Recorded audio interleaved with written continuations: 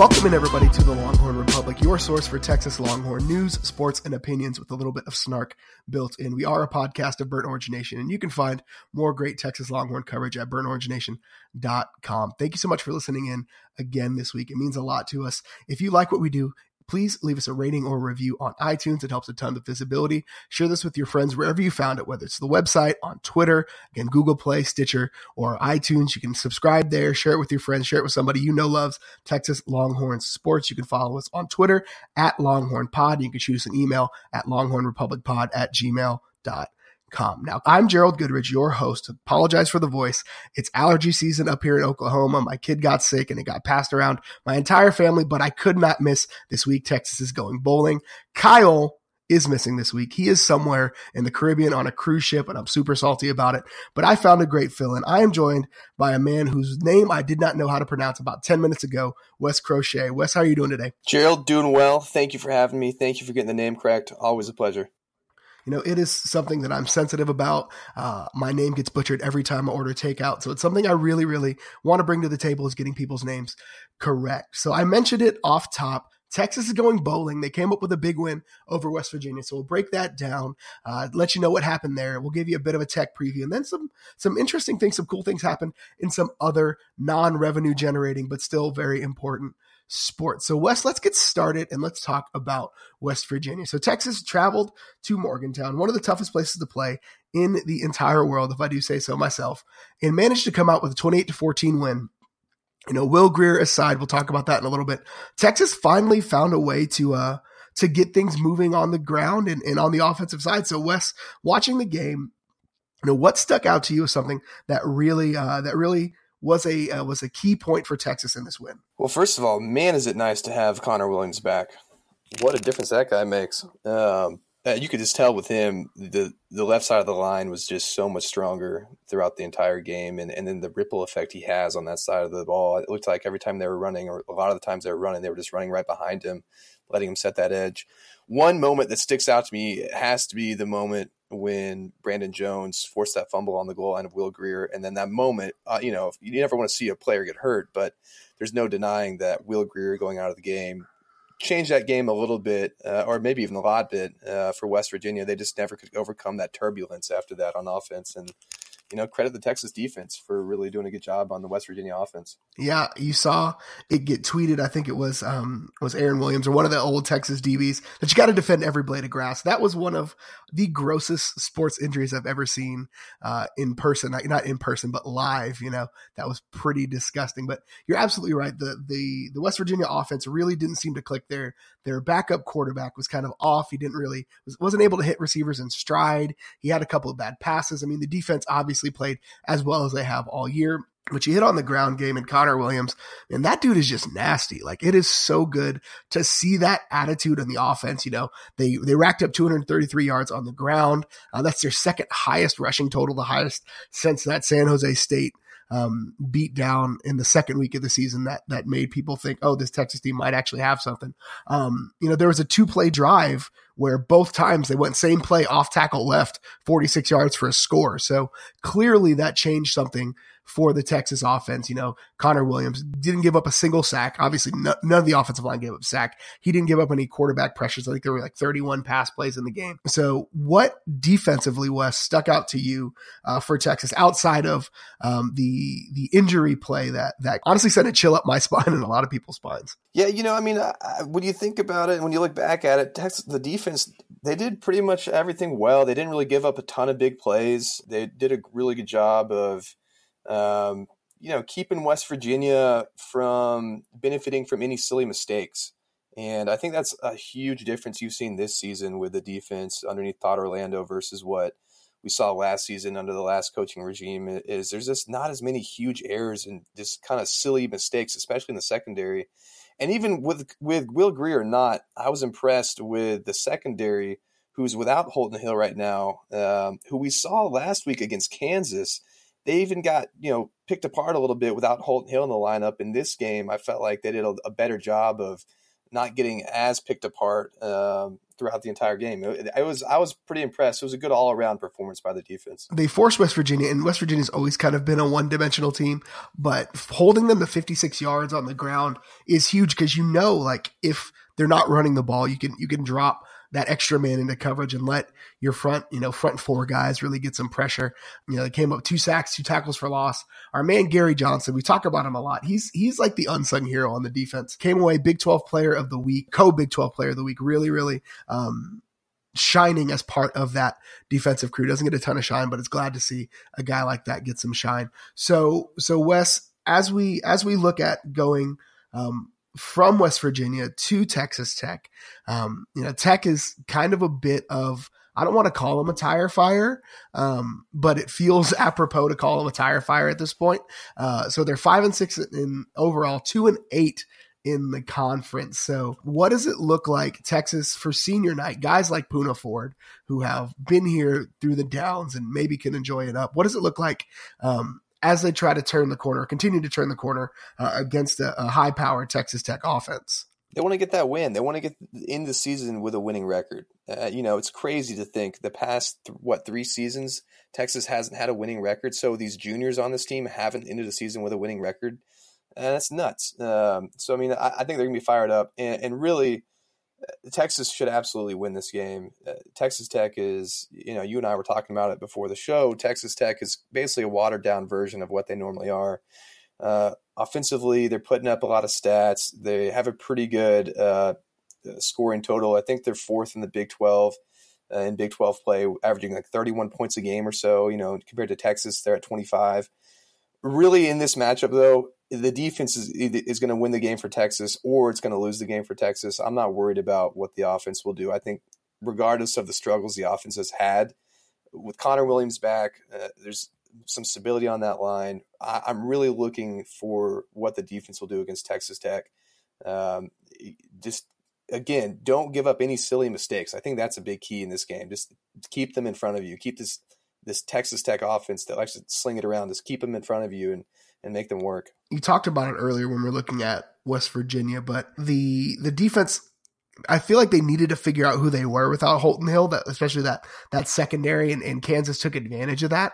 But I think we've seen who they are now against West Virginia, because West Virginia is a really potent offense. Any offense out there in West Virginia has been potent since the days of Steve Slayton. So that you saw, I think, what this Texas defense is capable of. So I think Shimanek is obviously going to get his numbers. That's just what he does. They're going to sling it around the yard. If Texas can get pressure on him, if Texas can continue to create that havoc in the backfield, they are going to be without Breck Hager for the first half due to that kind of questionable targeting call. I think questionable is a good way to say it. So that could cause some issues in one of their more consistent pass rushers throughout the last few games.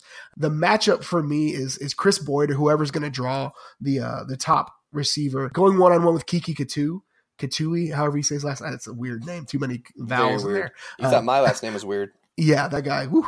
So he's 7th in the nation in receiving yards. He's got over 1,000 yards and 9 touchdowns through these 11 games. So he has put up some numbers. So whoever draws that matchup is one that's really, really going to be interesting to me to see. You said a little bit earlier about the offense being able to get their numbers. I think that's pretty standard. They're 106th in total defense. Texas Tech is, so they're giving up quite a few yards. So let's talk and ask the question that's probably on everybody's mind, or maybe not on everybody's mind. So Buechele got the start against West Virginia, had a couple of series. Ehlinger came in, and the offense seemed to move under Ehlinger. It wasn't really moving poorly under Buechele, but Ehlinger just came in and did something. So do you see, this coaching staff making a switch for Texas Tech in senior night, going from Ehlinger to Buechele, or doing the same 2 series and then 3rd series somebody else comes in? What do you think they do with the quarterback spot on Saturday or Friday? They'd be crazy not to start Sam. And I say it for 2 reasons. Really, in my opinion, the staff wants Sam to be the guy, at least right now, and maybe even going into the offseason into next season, for 2 reasons. One is what he can do with his legs. And we have to remember that Herman and Beck are both guys who have used quarterbacks that can run quite a bit in their pass stops, and that's who they recruit. That's who they want. is dual threat quarterbacks. And then along with that, I think what Sam brings from a leadership standpoint and the confidence that he has and plays with, that goes a long way. And he's just a freshman, yet he already is acting like a big-time leader of this team. And you see the players rally around that, and just his style of play. Also, players rally around that with how he can extend plays. He's tough. He's gritty. But again, that confidence. He threw that pick six when Texas was going to. I think it was 14-0, and they were about to go up to 21-0. He throws a pick six right in the red zone, and now it goes from a potential 3-score game to a 1-score game. Well, he came back out, and he kept just grinding away. He didn't get his head down. He didn't get flustered, and I think that's something that not many quarterbacks have, let alone a true freshman quarterback who hasn't really started all season long. And I think they'd be crazy not to go with Sam Ehlinger. Yeah, I think you're onto something there. There was a spot, and it may have flown under some radar. After, I don't remember what series it was, but the offensive line came off, and they were sitting down, and Ehlinger was there, like, getting in their faces and clapping to try to get them hyped. I think that's the thing that this team has been missing for quite some time. I honestly got tired of hearing coaching staffs, whether it was, Tom Herman said it today in his presser about, there are guys that aren't very vocal leaders. Well, I'm sorry, but for me, when it comes to a sport like football, I need a vocal leader. I need somebody that's going to get hype and get up in somebody's face.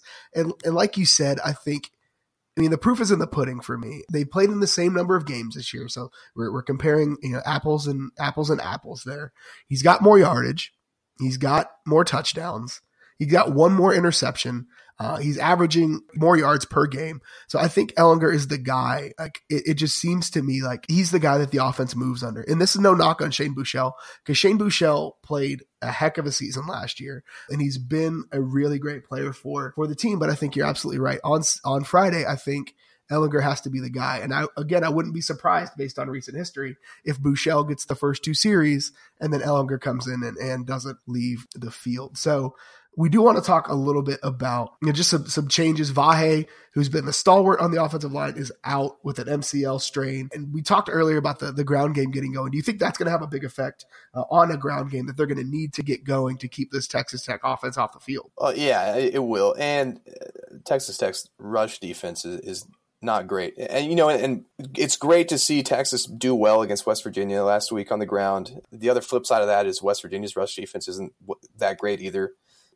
I don't think Tech's defense is going to do a thing to slow this rush offense down. I expect more of the same of what we saw against West Virginia, especially with Connor Williams back. And I know the Vahe loss hurts, but having Connor Williams there to set that edge, to really just drive that left side of the offensive line just goes a long way. And, it's good to see a guy like Daniel Young finally step in, what I consider him to be the starter. And so I hope to see him get, 10, 12, 15 carries at least. I think he's the best running back on the team. And then you sprinkle in some Tennille Carter, who can add a different dimension, who really didn't have a great game against West Virginia, but I think he could bounce back against Tech. And I think those two guys could really do some damage against Texas Tech. Daniel Young has that shake that you like to see in a running back, especially in the previous weeks where they've needed a little bit of that in the backfield, unfortunately. So, yeah, I think Daniel Young is going to look really, really good. And it's good to see Chris Warren out there getting reps. I know Texas is very, very thin at offensive line. We actually just got word that Cade Brewer is now out for the season with the torn ACL. So Texas continues to get thinner at tight end. The curse of Jermichael Finley, I think, is what is happening. I'm not sure what has happened there. So Wes, let's just flat out say it. Do you think Texas gets a win on Friday? Yeah, it'd be a huge disappointment if they didn't, to be honest. I mean, after what they did against West Virginia, even with Will Grier out, the fact that they're now bowl eligible, this is a home game. This is a very, very, very winnable game for Texas. It would be a huge disappointment if they didn't. And I think they'll get it done. I think they'll get it done by a few scores too. This for me, if they can get a win on I guess the day after Thanksgiving weekend, it would be a huge win for momentum, regardless of what happens in a bowl game. But closing out your final home game of the season, guaranteeing you have a winning record for the year. Even if they lose the bowl game, they'll still have a winning record. So that'll be fantastic. Sending seniors out, a guy like Poona Ford, who, didn't have to come to Texas, but wanted to come to Texas because he loved the organization. He loved, what Charlie Strong had, rest in peace, Charlie. That for me, again, would be a big deal. And I'm just going to say it because I don't think we have any Tech fans that listen. I cannot freaking stand Texas Tech. It's just one of those. I can't. I was there for the Michael Crabtree game, and it was awful. Well, that'll leave a bad taste in your mouth. Well, yeah. I mean, it didn't hurt that I got hit with 6 tortillas and almost with a piece of the benches because let's tear apart our own benches. That's a great way to. I could go on that rant for 6 hours, so I'm just not going to do it. Anywho, beating Tech for me, always a great time. I enjoy it. We're going to have to put a not safe for Tech fans warning on this podcast. So quickly, let's jump in and we'll talk about some of the other sports that happen on the 40 acres. Texas is a football school and it will always be a football school, but the other sports that are going on right now are doing some really cool things. So Wes, are you big into the other sports on campus? Probably not as much as I should be. I've been watching the basketball games, and of course that would be one of the bigger sports around. I do know the women's soccer team, I think, just bowed out of the tournament recently, and I know the UT volleyball has been rolling as usual. So that's about where I stand at the moment with the other UT sports teams. Yeah, so you hit it. So the lady soccer, I say lady soccer team. There's only one soccer team.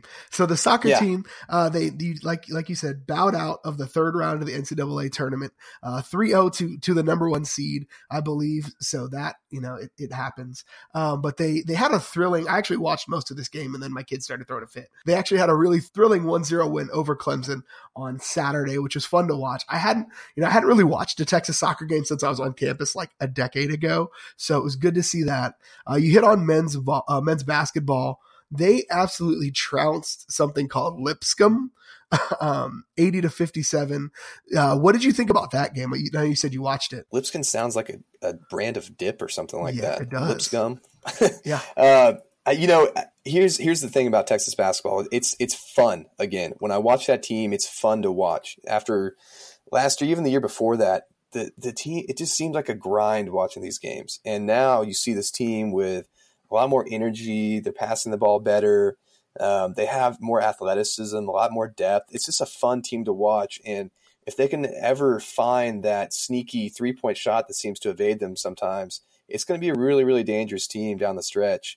But right now, they're off to a good start. I'm really excited to see them in this tournament coming up against Butler. And then potentially, I think it's they could play Duke if Duke advances to the next round as well. That would be wild. So yeah, they're playing in the PK80, which they revealed some uniforms that I'm not a huge fan of, but that's neither here nor there. Women's basketball just blasted UTSA 120-70, which you don't see that in 2K. So that's really impressive, but they scored the 3rd most points in program history, which is phenomenal. And then you mentioned volleyball continues to just astound. They haven't dropped a match since September 13th. They just got done absolutely dominating Kansas, who's ranked, I think.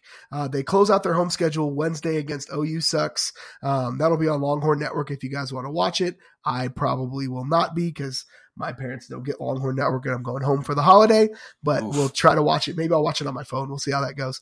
There you go. So the sports are going well, and then swimming and diving. They just, I feel bad talking about them because like they don't really give anybody a chance.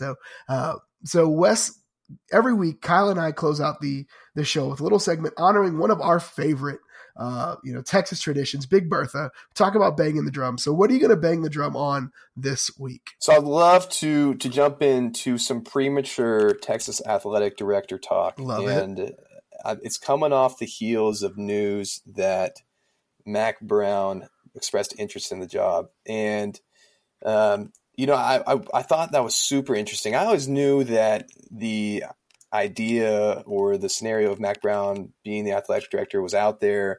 The original idea didn't ever play out at probably how Mack Brown and other UT fans wanted it to, where Mack would have beaten Alabama in the 2009 national championship. And then after that, potentially retired and then stepped into a athletic director. He's kind of taken a roundabout way to potentially being the athletic director of Texas. But I just thought it was super interesting that after all these years, how we kind of become full circle to Mack Brown now expressing serious interest into the job. And I've just been pondering my thoughts on him as the athletic director. And, I think he wouldn't be the perfect athletic director given the nature of media today in the world of sports, given the nature of all that goes into branding and marketing, but he's not going to be terrible at it. He absolutely understands the value of having a strong brand. He was absolutely there when Texas really, the brand of UT Sports skyrocketed with the help of the Lost Odds. And then, when it comes to the sports part of it, having Tom Herman in there is a great relationship already. I don't think he'd have any problem working with Shaka Smart.